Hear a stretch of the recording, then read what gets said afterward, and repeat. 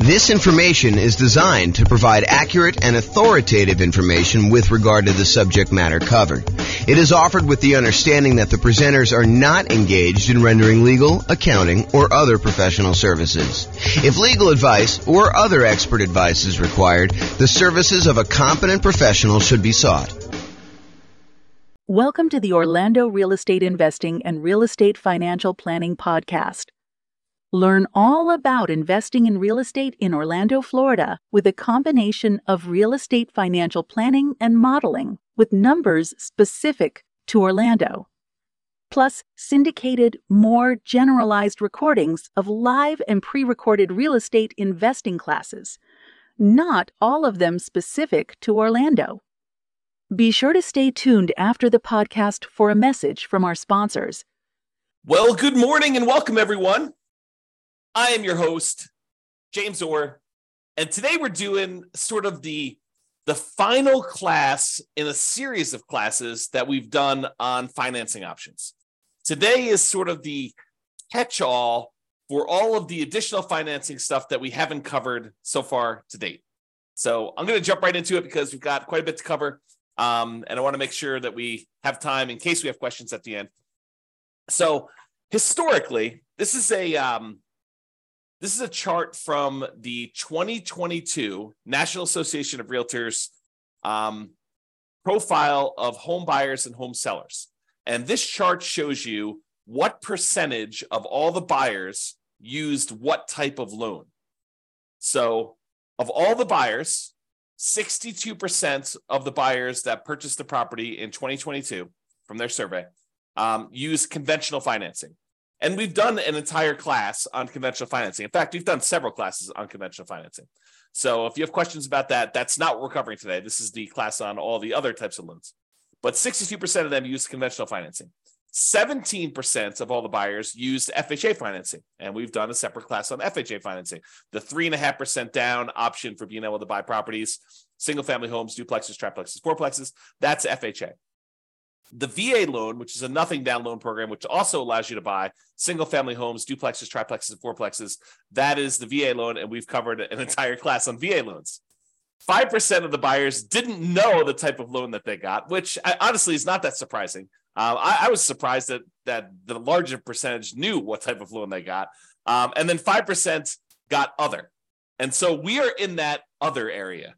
The other area is all the other financing types that have not been covered, and we've covered some of those already. So here are the primary financing options, ones that we've covered before. The conventional financing, which there's the non-owner-occupant versions, putting 15%, getting PMI, or putting 20% or 25% down and buying a property that you do not need to move into. But then there's a whole set of conventional financing for house hackers and nomads that are buying properties as investors, really, but they're moving into the property as an owner-occupant, living there for a period of time, and then they're either renting out part of it, like to roommates, or they're buying a duplex, triplex, or fourplex, and they're renting out, a property that they're living in one of the units and renting out the other ones, like multifamily property, or I think I lost my train of thought there, or they're doing the low down strategies for the conventional financing, 3% down or 5% down. Okay, so that's conventional.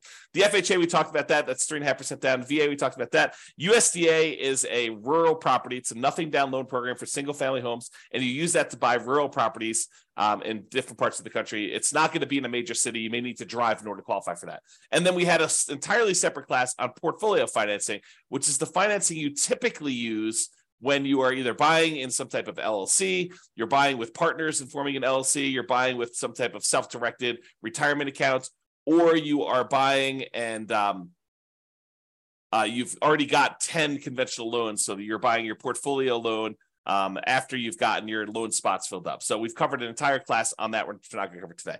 So those are the primary financing options. This shows you an entire visual showing you all the financing options and then all of the additional financing options that were not the primary ones that we covered. And in order to zoom in and make it a little easier, I broke it up in 2 steps. We've already talked about these. So today we're going to talk about some of these other ones. I'm not going to recover in as much detail as I did the ones where we have entirely separate classes. So the intention of this class about all the other financing options is to cover the more unusual ones that we have not yet covered. And they're so unusual that there's not going to be a ton of detail for you to go into because they're really, really unusual. You'll see what I mean here in a second.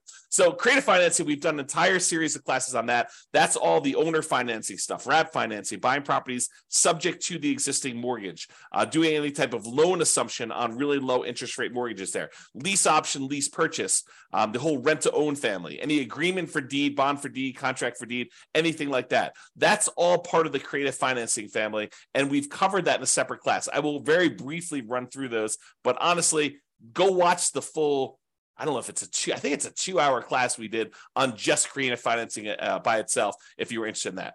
Then we've got private money, which we covered when we did the private money and hard money class. The difference in my mind between private money and hard money is private money is someone who is not usually in the business of making a real estate loan.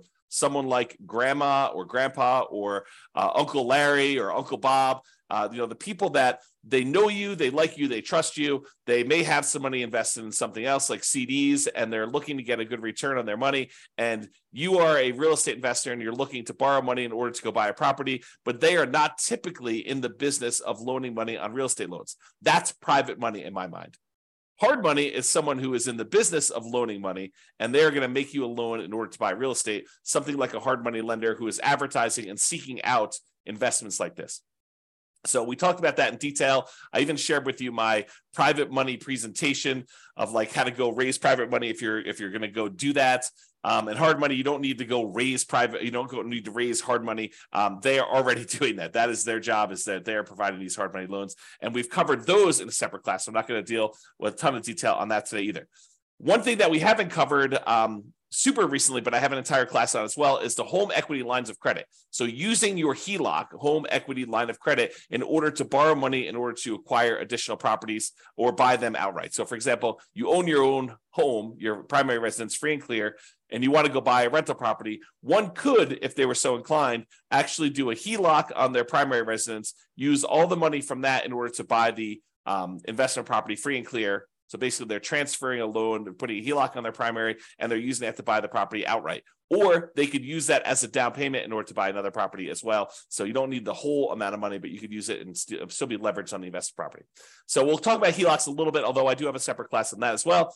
I do not have a separate class on life insurance, so we'll talk about that today. I do not have a separate class on buying properties cash, although I take that back, because yesterday I did a class on how much faster it was, in some cases, for you to actually pay cash for property. And I know that blows people's minds because it blew my mind yesterday when we went over the class. But basically, we showed that in some markets, it actually is faster for you to take all the extra time, that significant amount of extra time, in order to buy a property all cash instead of buying properties with 5% down as a nomad and doing that strategy. So that was super interesting, I think, to see how significant that was in certain markets. So I do have a separate class on self-directed retirement accounts, but we'll cover that briefly today. And then I've like other classes we've done in the past on partnerships and how to structure them and all that stuff, not specifically on the financing part, although I probably will do a standalone one on that in the future too. But that is what we're planning on covering. So let's jump into some of the stuff, but realize that there is a lot of this that you already have in the terms of a full separate class on these. Okay. All right, so creative financing. Entire separate class on this, but here's the quick overview. Owner financing, it's when a seller owns a property free and clear, they do not have a mortgage on the property, and they act like the bank. You say to them, hey, I'd like to buy your property. They say, great, I'd like to sell you the property. I don't want to go get a traditional bank financing. They're like, that's okay. I'd like to get the income from the property. And you guys come to an agreement where you make them monthly payments, you negotiate the terms of the loan, you negotiate how long the loan will be. You negotiate what you need to qualify. In some cases, they'll ask you for your credit score. In some cases, they won't. Some cases, they'll want to see, proof of income. Some cases, they won't. So it's all negotiated there. The interest rate you negotiate with the seller is all negotiated. There's no set ones for that. It's not determined by a bank or anything like that. You get to negotiate it all. And so the seller will act like the bank, and they will accept monthly payments or yearly payments if you negotiate it that way, or quarterly payments, whatever you want to negotiate. And the seller will act like the bank to finance that property for you. That's owner financing. What if the seller has a loan on the property still? Well, you might be able to structure it as wrap financing then, where the seller is going to accept the payment for you, but they are going to pay part of the payment you give them on their underlying loan. They're going to wrap the financing that they have currently on the property, and they're going to give you a new loan around that. So let's say you're buying a $400,000 property, but they owe $200,000 on it with a loan that they already own. So you're going to take that $200,000 loan, you're going to leave it in place. The seller is going to collect payments on you making a payment for the full $400,000 purchase price minus whatever you decide to put up for down payment, whatever you negotiate. And then they are going to take part of the payment that you give to them, and they're going to pay that underlying $200,000 loan. That's wrap financing. Loan assumption is when you're going to formally go to the bank and you are going to formally assume, you're going to apply and take over full responsibility for a loan that the seller already has. So, for example, the seller, a couple of years ago got a really, really good FHA loan, and you come in and you want to buy that property from them. You can formally go to the lender that has that loan and tell them you would like to formally assume the FHA loan, and they will have you fill out some paperwork. They may have you pay a fee, and then you take over their FHA loan with their old interest rate, which is probably attractive compared to what you can get today. The tricky part about doing loan assumptions in today's market is, in a lot of cases, not every single case, but in a lot of cases, the seller has acquired a property where they got their loan a few years ago, and the property values have gone up very rapidly since then. So they may have some equity that you may need to negotiate in some form or pay them in order to be able to formally assume their loan. Okay, so that's loan assumption. That's part of the creative financing. Then there's the whole rent to own, lease option, lease purchase family, which is you go to a seller. You go to usually to a landlord who's renting the property, although it can be to a seller, and you go to them and you say, look, I realize you're renting this property. I would like to rent it from you, but I would also like to be able to buy it from you. They're like, that sounds good. Why don't we go ahead and do this? We will structure a lease agreement, and I'll give you an option agreement to be able to buy the property. And so now you have a lease agreement in place with also, in addition, an option agreement in order to be able to buy the property for a certain price at a certain date in the future with certain terms. And so basically you structure this. That's a lease with an option. Or you guys can come to an agreement and have the attorney say to you, hey, look, why don't we do this as a lease purchase? We'll have a lease agreement in place, and we'll have a purchase contract that's good for a year or 2 years or whatever it is. And so now you have a lease with a purchase contract, which is a lease purchase. So that's the whole rent to own, lease option, lease purchase family, if you want to structure it that way. Then there's the whole agreement for deed, bond for deed, contract for deed, installment land contract. You could think of this almost like your car financing, where you don't technically own your car until you've made all the payments as agreed. That's this version for house. You have an agreement with the seller that says if you make payments over a certain agreed upon period of time and you pay off the full amount of the property, at the end of it, they will then give you a deed for the property. It's different from owner financing. That owner financing, you have a deed that you get immediately, but then there's usually either a mortgage or deed of trust that says if you don't pay, then the deed can be pulled back. You can have a foreclosure and the deed can be pulled back to the seller. So with an agreement for deed, the seller holds the deed until the very end. So some type of either installment land contract, agreement for deed, bond for deed, contract for deed. And then the last one is subject to. So the seller has a loan on the property and they agree to deed you ownership of the property, and you agree to start making payments on their underlying loan. That's subject to. Okay, so that's the whole creative financing family. Go watch the 2-hour version of that class for a lot more detail on that. But that is one of the other financing options that we have not talked about. Well, I guess we've talked about it in a separate class. All right, let's now talk about some private financing. And again, we have an entirely separate class on private financing and owner financing where I give you some of my private financing. I think I give you my private financing report that I would use when I'm sitting down talking to somebody who is maybe interested in loaning money. You can look through that. Do not copy mine, please. Go ahead and use it to get some ideas and then make your own. All right, so private financing. We don't usually use private financing for nomads or house hackers. This is usually, like investment properties that you're not moving into, although you could, I guess, in some really rare cases, get grandma to loan you money in order to do a nomad property, but it's highly unusual. Most cases, we're actually using some type of conventional long-term financing on those. So private financing, as I mentioned before, this is friends and family. It is not someone who's in the business of making loans.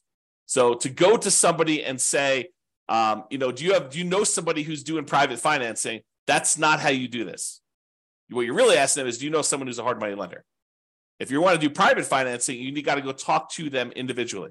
At Thanksgiving dinner, you tell grandma what you're doing. She's like, I got this money sitting in the CD. Why don't we do something together? You can say, that sounds like a great idea, grandma. Let's work together. And you can loan me the money. That's private financing. Or you're at work and you're telling your buddy at work, hey, I'm doing these fix and flips and, I'm borrowing money from this guy and he's charging me 15%. And the guy's like, hey, 15%, that sounds really good. I said, yeah. He's like, hey, I'd be willing to do it for 12% or 10% or 8% or 7%. And so you end up talking to your buddy at work and your buddy at work's got some money that they want to get a return on. And you guys work together to structure that, usually with the help of an attorney structuring the paperwork for the first time or two. Okay. So private financing, more flexible than banks and can be much faster to close. The relationship is really important. It's actually critical in this case. It still requires a good financial statement because grandma's going to want to know that you're solvent, right? She's probably not going to take a risk if, you're not paying your other bills. She may, but probably not. And then it's typically, the range that you're able to negotiate is completely up to you and what you and grandma or someone else decide. But I would say it's typically in that 4 to 8% range right now. Can be a little bit higher, can be a little bit lower, depending on your relationship with the person and what they want and need. Okay, so that's private financing. Hard money, entirely separate class on this. Don't usually use this for nomads or house hackers because the hard money lenders are not usually willing to make consumer loans where you are moving into the property. They usually only want to make commercial loans where you are not moving into the property. So they'll do loans like stuff on fix and flips, or if you're doing some type of like BRRRR strategy where you're buying a property, you're rehabbing it, you're getting it rented out, and then you're refinancing it at this point, probably a year later. That's the new rule for doing BRRRR. So you're probably doing that and you're using a hard money lender for that kind of 12-month period in order to do it. So typically for a fix and flip or fix up refi strategy, the BRRRR strategy, it's often shorter term loans. If you're doing a quick fix and flip, sometimes it's as short as 3 months. Most of the time, it's going to be a little longer than that, so it'll take you some time to do the fix and flip and then also to market the property and get it closed. So oftentimes, it's probably more in the 6 to 9. And then if you're doing the BRRRR strategy, it's going to probably need to be 12 months at this point in order to get you your kind of like money out financing thing where you actually get and replace the hard money loan. The property is going to be really important to the lender. Does it support the loan? Are you able to buy it at a big enough discount where it supports this type of loan? Most of the time, a lot of these lenders are going to go to like 70% loan to value, loan to after repaired value. And so you're able to buy a property at a big enough discount. A lot of times you'll be able to do this as a nothing down loan program. More often than not, though, I think you're going to find that you're going to need to bring some money to the table, if not for the purchase, then for the fix up part of the process as well. It is possible you could do it as completely nothing down, but it is tricky to do. You can do it, but it's going to be expect a lot of hard work and jump into a lot of hoops and trying to find the perfect property, the perfect lender, the perfect situation where you're able to do that. This business of doing fix and flips is a lot easier if you have some of your own money. That's another way of saying that. The borrower will typically be screened thoroughly as well. So a lot of folks think, I'm going to go do fix and flips because I've got bad credit or no credit. And, I want to get started in this real estate investing. And this is a way for me to build up my down payment and then build up my credit while I'm doing that, pay off some old debts I've got, clean up my credit, and be able to get a property where now I can go buy long-term buy and hold properties. So they think that going in and doing like fix and flip and doing hard money is the way to go. But oftentimes the hard money lenders, not always, but I would say the overwhelming majority of times, the hard money lender is going to want to look at you as the borrower as well. Unless it's just like a ridiculously amazing deal and they feel super safe, or it's like an individual hard money lender who's sort of like, operating off the cuff and, maybe they're not making as many loans as they want to, and they're willing to take a little bit of extra risk and they're willing to do something with somebody who has some credit challenges or something like that. I think that you may be able to find those, but the ones that are in business are probably going to want to see you as a borrower to have decent credit and look at you a little bit as well as the property. So the hard money rates tend to be in that 10 to 15%, sometimes a little bit higher, sometimes a little bit lower, and usually paying 1 to 5 points. A point is a percent of the original loan amount that you're getting. And so they may charge you, 2 points and 15% or something like that in order to do it, which means you're going to pay 2% of the initial loan as a fee in order to get the loan. And then you're going to pay 15% per year interest on that. So if you only hold it a half year, you're only paying half of that. But if you fold it the full year, you're paying 15% of the original balance. My opinion, and this may change over time, but my opinion is there's more money than there are deals right now. And this could change over time sometimes. And it's also market dependent. There's some markets where there's plenty of deals. There's some markets where the market's still really hot and we're still seeing high demand for properties. And it's hard to find deals where you can buy them at big discounts, especially when there's not a lot of inventory and a lot of people still want to buy houses. So just be careful about that. It could change over time too. So realize that just because it is one way now doesn't mean 6 months from now or 2 years from now or 5 years from now or 10 years from now, that doesn't change. And hard money can be used in conjunction with other financing. So sometimes we'll go and want to do owner financing with a seller, and we'll use a really small hard money first mortgage in first position, where we're borrowing, $60,000 to go buy a $500,000 property. We're giving $50,000 of that to the seller in order to get the owner financing. Then the seller is carrying back a note for, $450,000 on a $500,000 purchase. You're giving them $50,000 of the $60,000 you borrow, and you're taking $10,000 in order to do repairs and for some holding costs or whatever else you're doing there. So that's an example where you could use hard money in conjunction with another strategy, for example, that owner financing deal. All right, so that's hard money. Lines of credit, entirely separate class on lines of credit as well. Usually it's using equity you have in your existing properties up to a certain loan to value limit. The loan to value limit does change a little bit depending on whether you're doing owner occupant properties like your property that you're living in, or you're doing investment properties. I would say it's more common to have these on owner occupant properties you live in, than to do them on investment properties. Although you can find banks occasionally who are willing to do these on investment properties. They tend to be more variable rate loans, although you could probably find some exceptions to that. And they have different maximum interest rates if you're doing that, and also maximum loan to values. This is the idea behind this is you can tap into equity in another property to finance a new property. The thing you need to be careful of when you're thinking about lines of credit is that make sure that the money you're pulling out of the HELOC, that the new property you're buying supports the payment on that as well. Otherwise, you've got this payment on your HELOC, and you may have used that money as a down payment, as an example, and then the property needs to support and get a big enough return, and it's going to be like what you would look at normally as your cash on cash return on investment, because normally it's thinking you're using that down payment, you've got that as money out there. So now your cash on cash return on investment needs to be enough to pay the payments on that HELOC that you got. And depending on what market you're in and what interest rates are and the property you're buying, that sometimes is hard to do. In some markets, it's easy to do, but in some markets, it's really difficult to do. So another little warning about HELOCs is, in some cases, these HELOCs can be closed early in times of tight lending periods. So if we see some type of financial crisis, it's not unheard of to have the bank call you up and tell you, hey, look, we're closing down your line of credit. Maybe they're telling you we want to see, depending on what your agreement actually with them says, but maybe they want you to pay off the amount that you owe in a certain period of time. Maybe they'll convert that to a fixed period loan, but they won't let you borrow anymore. So realize that there are times when the lender's appetite for these can change, usually with some type of financial crisis like 2008, 2009, that sort of stuff, where now the lenders are no longer willing to have these home equity lines of credit out there and available to you in case you want to use them. So if you think this is going to be a strategy you could use universally, that may not be the best plan. If you think, hey, look, my plan is to go buy all these properties and have HELOCs on all of them, and then to use these HELOCs in order to acquire properties, that may work great until they close down all the HELOCs. And then you'd have to change your strategy. So just realize that can happen, kind of thinking ahead when you do your strategy. All right, life insurance. So I'm not an expert on life insurance, and there's not a separate class on this. So I'm going to try to cover it as well as I can, but realize that you want to go talk to, if you have a life insurance policy already, you want to go talk to your existing rep who can actually walk you through this. And if you're thinking about doing this, you should really study this. And there's a lot of, how can I describe this? There's a lot of information out there about life insurance that is designed to be persuasive to sell you life insurance, but is worded oddly.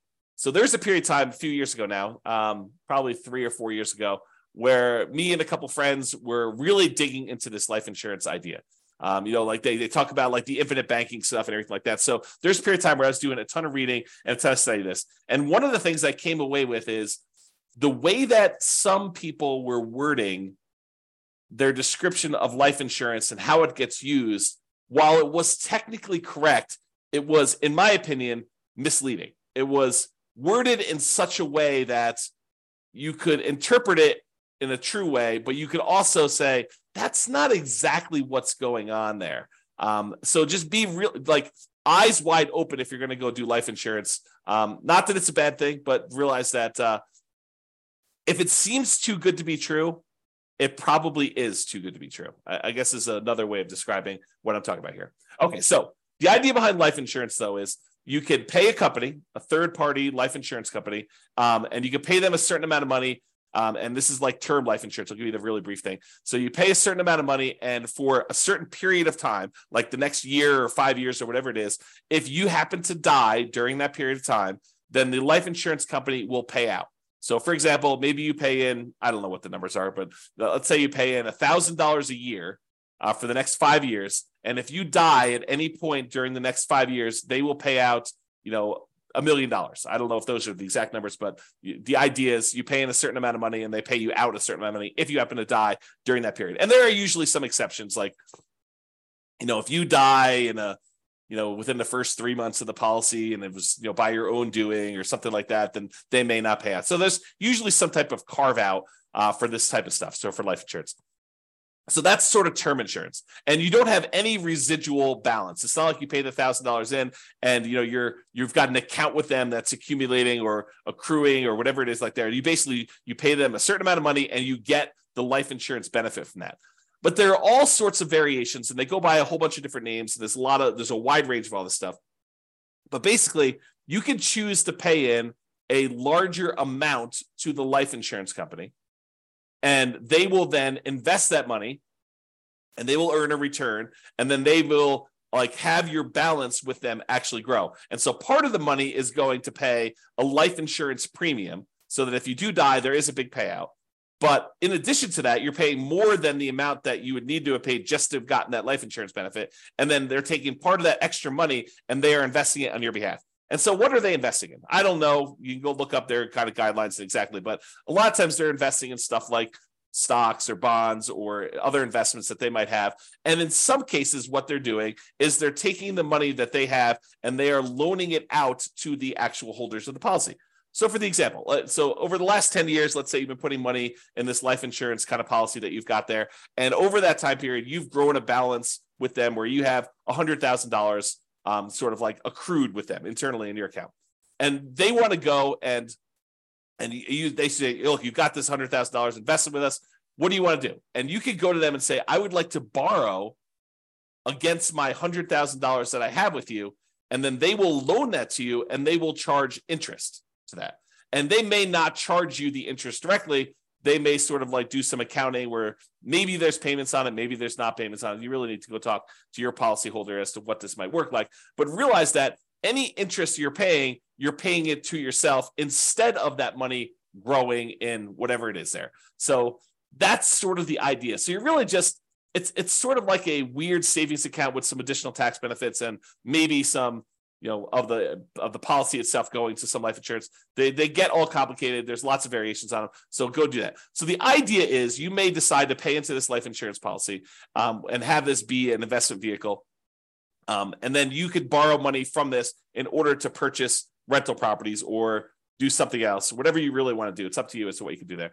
And just make sure that your property can support any additional debt or interest payments that you're accruing or that you're actually having to pay by doing this life insurance policy.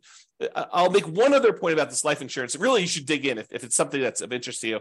But the thinking of this is this. If you're going to go hire a third-party company in order to take this money and invest it on your behalf, they're going to go buy stocks or bonds or whatever they're going to do, realize that they're not usually giving you the exact return that they're earning. And they may charge you some type of admin fee, or they may say, we will, you'll get 80% of it, or you'll get something. So really, they can structure it lots of different ways, but they're having to profit to run their whole organization from the money that you have invested with them. So it's not like you just take the money and you invest it directly and you get to keep 100%. They're usually taking the money and they're investing it and they're charging you some type of fee in order to do that. Okay, that's enough being said about life insurance. Let's move on. I was talking about self-directed retirement accounts. And there's an entire separate class on this.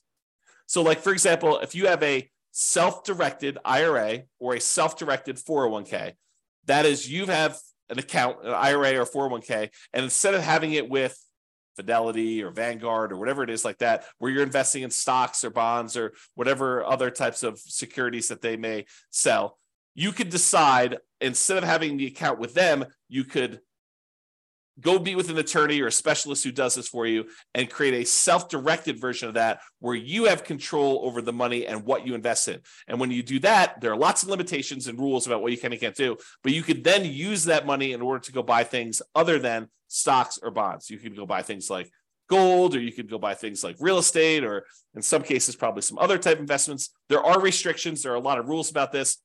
Go watch the class on a lot of details on that. And also there are rules about what you can do for the investment you're buying.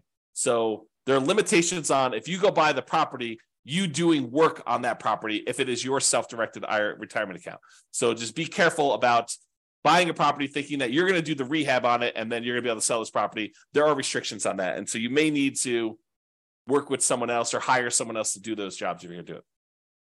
Now, if you go use the self-directed retirement account and you want to use it as a down payment to get a loan in order to do a purchase of property, most lenders are going to insist on doing a non-recourse loan because they can't go after your IRA or your 401k, your self-directed stuff. If you're getting a mortgage with the property owned by a self-directed retirement account. So if you think, I'm going to take this money and I'm going to go get a rental property, you're not going to probably be able to put 20% down. If you're going to get a non-recourse loan, usually as a portfolio loan with a portfolio lender, they're usually going to require at least 35% down as a non-recourse loan. And because they're using some type of, debt service coverage ratio in order to make sure that the property is going to be supporting itself, they may require more than 35% down. And it's been my experience with clients that have used these before is that sometimes you don't find this out until really late in the game, like a week before closing, when you've done a lot of stuff and you don't want to drop out of the contract. Then they tell you,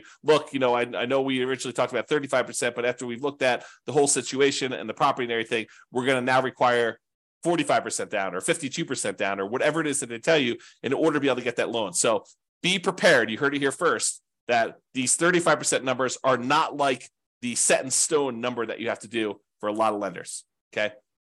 When you get these type of non-recourse loans, if you're getting like 30-year financing, in most cases, those are going to be some type of adjustable rate mortgage. They're going to be variable. And if you do a 15-year amortization, in some cases, you may be able to find ones where they have fixed rate financing on those. But the problem with 15% or 15-year fixed rate financing is a lot of times the payment on those is so much larger that your cash flow is going to be really ugly. It's going to have negative cash flow in a lot of cases when you do this. Now, there's sort of like this weird, I don't know if it's a trick, but some lenders consider you funding an LLC from your self-directed IRA or self-directed 401k as different than the self-directed IRA or self-directed 401k being the owner of the property and investing directly. So, for example, you have a buddy who also is interested in investing in rental property. You guys decide to form an LLC together. And you guys get together and your self-directed IRA is going to be the one that wants to fund the deal. So the self-directed IRA takes let's call it a 50% ownership interest, could be whatever you decide, but it takes half ownership interest in the property in exchange for providing, in this case, let's call it 20% down. And then your partner, your other investor buddy, is going to be the operating person in the agreement. They're going to go find the property. They're going to do all the work on the property. They're going to manage the property. They're going to do all that in exchange for their half of the deal. You guys are going to go out and buy a property. And for some reason, a lot of these portfolio lenders, when you're going to go form an LLC that has the self-directed IRA just being the funding partner in the LLC, they see that as different than your IRA owning the property directly. And there's probably some good reasons why, right? But then your other partner is going to have to sign on the loan. They're going to be personally responsible. They're going to be a personal guarantor on that loan. And then your self-directed IRA is going to provide that for 20% down. So instead of having to put 35% down, if your IRA owns it directly, in this case, because you formed an LLC with someone else, you're not going to be able to do this with you. You're not going to be able to partner with your LLC, is my understanding. You're going to need to do it with someone else. They will be able to personally guarantee the loan, and you will be able to do it with 20% down. So that's a kind of way to do it. Again, talk to a professional, specialize these in details, or go watch the 2-hour class to get some insight before you go talk to your guy. All right. Couple more. Cash. So yesterday, just happened to teach a class on this. We talked about, and there's lots of variations on this, but yesterday we talked about if you're doing like the nomad strategy of buying a property as an owner occupant, 5% down, moving into the property for at least a year, living there for a year, then after you're done living there for a year and saving up your next down payment, you convert that one to a rental. You buy your next property 5% down, you move into that one, you live there for a year, and you repeat this process until you have as many rentals as you want to acquire. So using that strategy compared to somebody who is moving into a property, living there, and they buy their one owner-occupant property first, and they stay there forever. Then they start saving up using the same savings rate as the other person was for doing their nomad. So it's not a huge savings rate, but taking what seems like forever to save up to the point where you have 100% of the purchase price of the property you want to buy, and then buying a rental property, not moving into it, but buying a rental property, all cash. Then you take all the savings you have from your regular job and any positive cash flow you have from this free and clear rental property, you use that to save up and buy another free and clear property with that thing. It turns out that in some markets, that is actually faster, saving up and paying all cash for properties, than doing the nomad strategy of buying 5% down properties and acquiring that way. It depends on the market. With our current interest rates, current prices, current rents. Okay, so that's what we found out. So if you're like, who is buying properties all cash? In some cases, it's actually faster for you to be financially independent, for you to do the cash strategy versus doing financing. And I'm sure in the future, I will also do comparisons doing, 20% down versus paying all cash, and 25% down versus paying all cash, and maybe even 50% down, like 5-0 instead of doing all cash. Like I'll go do all those strategies and I will show you how, and sometimes it's more effective, faster to do it other ways. And then I also yesterday looked at risk, which one is more risky. Turns out when you do financing, it is riskier. And then also how that impacts your net worth.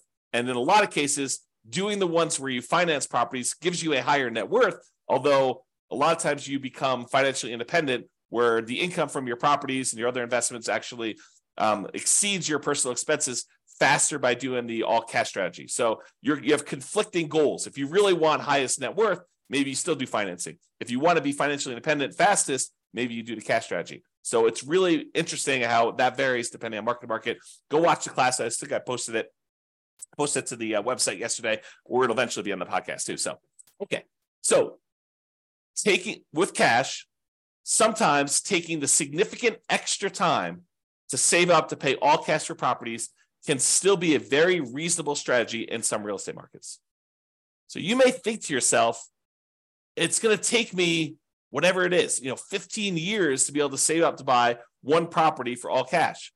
But once you get there, maybe that is a third of the amount you need in order to be financially independent. And then you could buy your next property a lot faster because the savings you have from your job and all the cash flow you got from that free and clear property mean that you could buy your next property in a third of the time or half of the time or whatever it is. And then when you've got two free and clear properties, the amount of money, the amount of time it takes to buy your third property is like almost zero, right? Because you've got all this money, not zero, but it gets really, really fast as you get more and more of these versus buying a property where you have very little cash flow. And then you buy another property that has very little cash flow. You still have very little cash flow, even though you have two properties. Okay.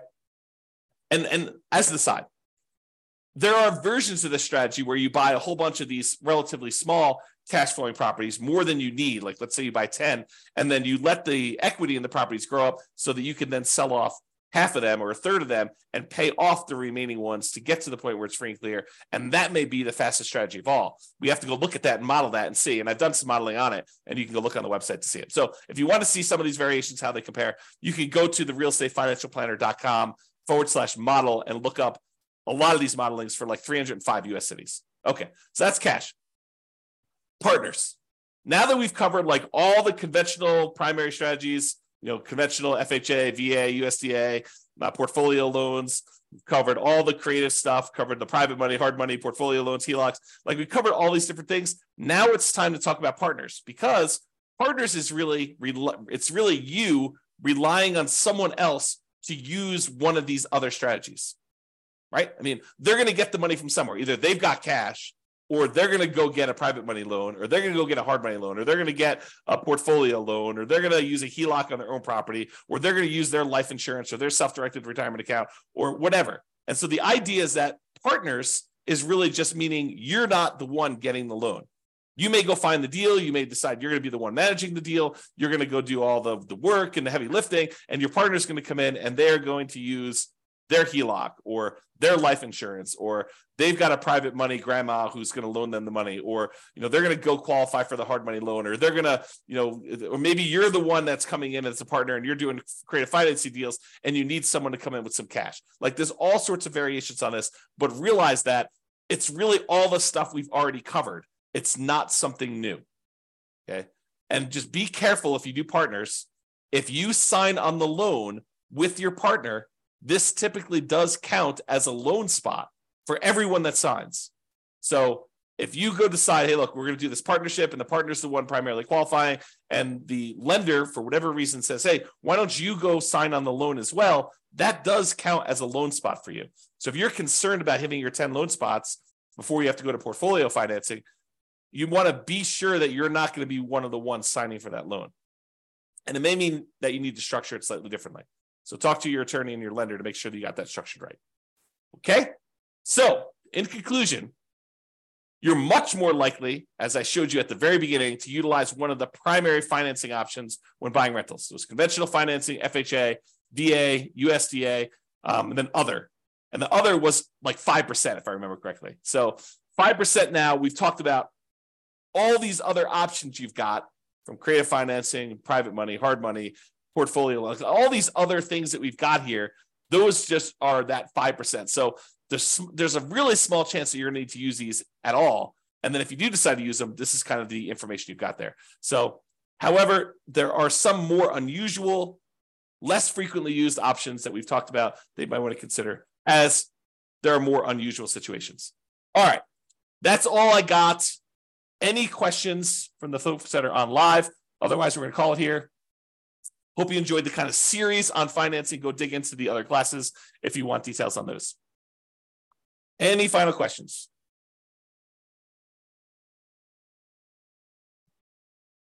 All right, that sounds great. I appreciate you guys. Thank you so much. I will talk to you all tomorrow for our next class. Bye-bye for now. With home prices up, mortgage interest rates up, and rents up, but not quite enough to counteract the higher prices and interest rates, cash flow on rental properties in Orlando is harder than ever. Book a call with the Real Estate Financial Planner to apply our proprietary 88 strategies to improve cash flow on your rentals. See the show notes for a link to schedule your call and improve your cash flow today.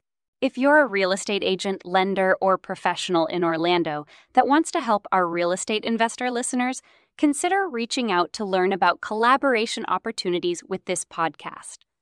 We'd love to add more value to our listeners by having you assist our investors buy, sell, and finance their real estate investments. See the show notes to schedule a call to discuss collaboration opportunities.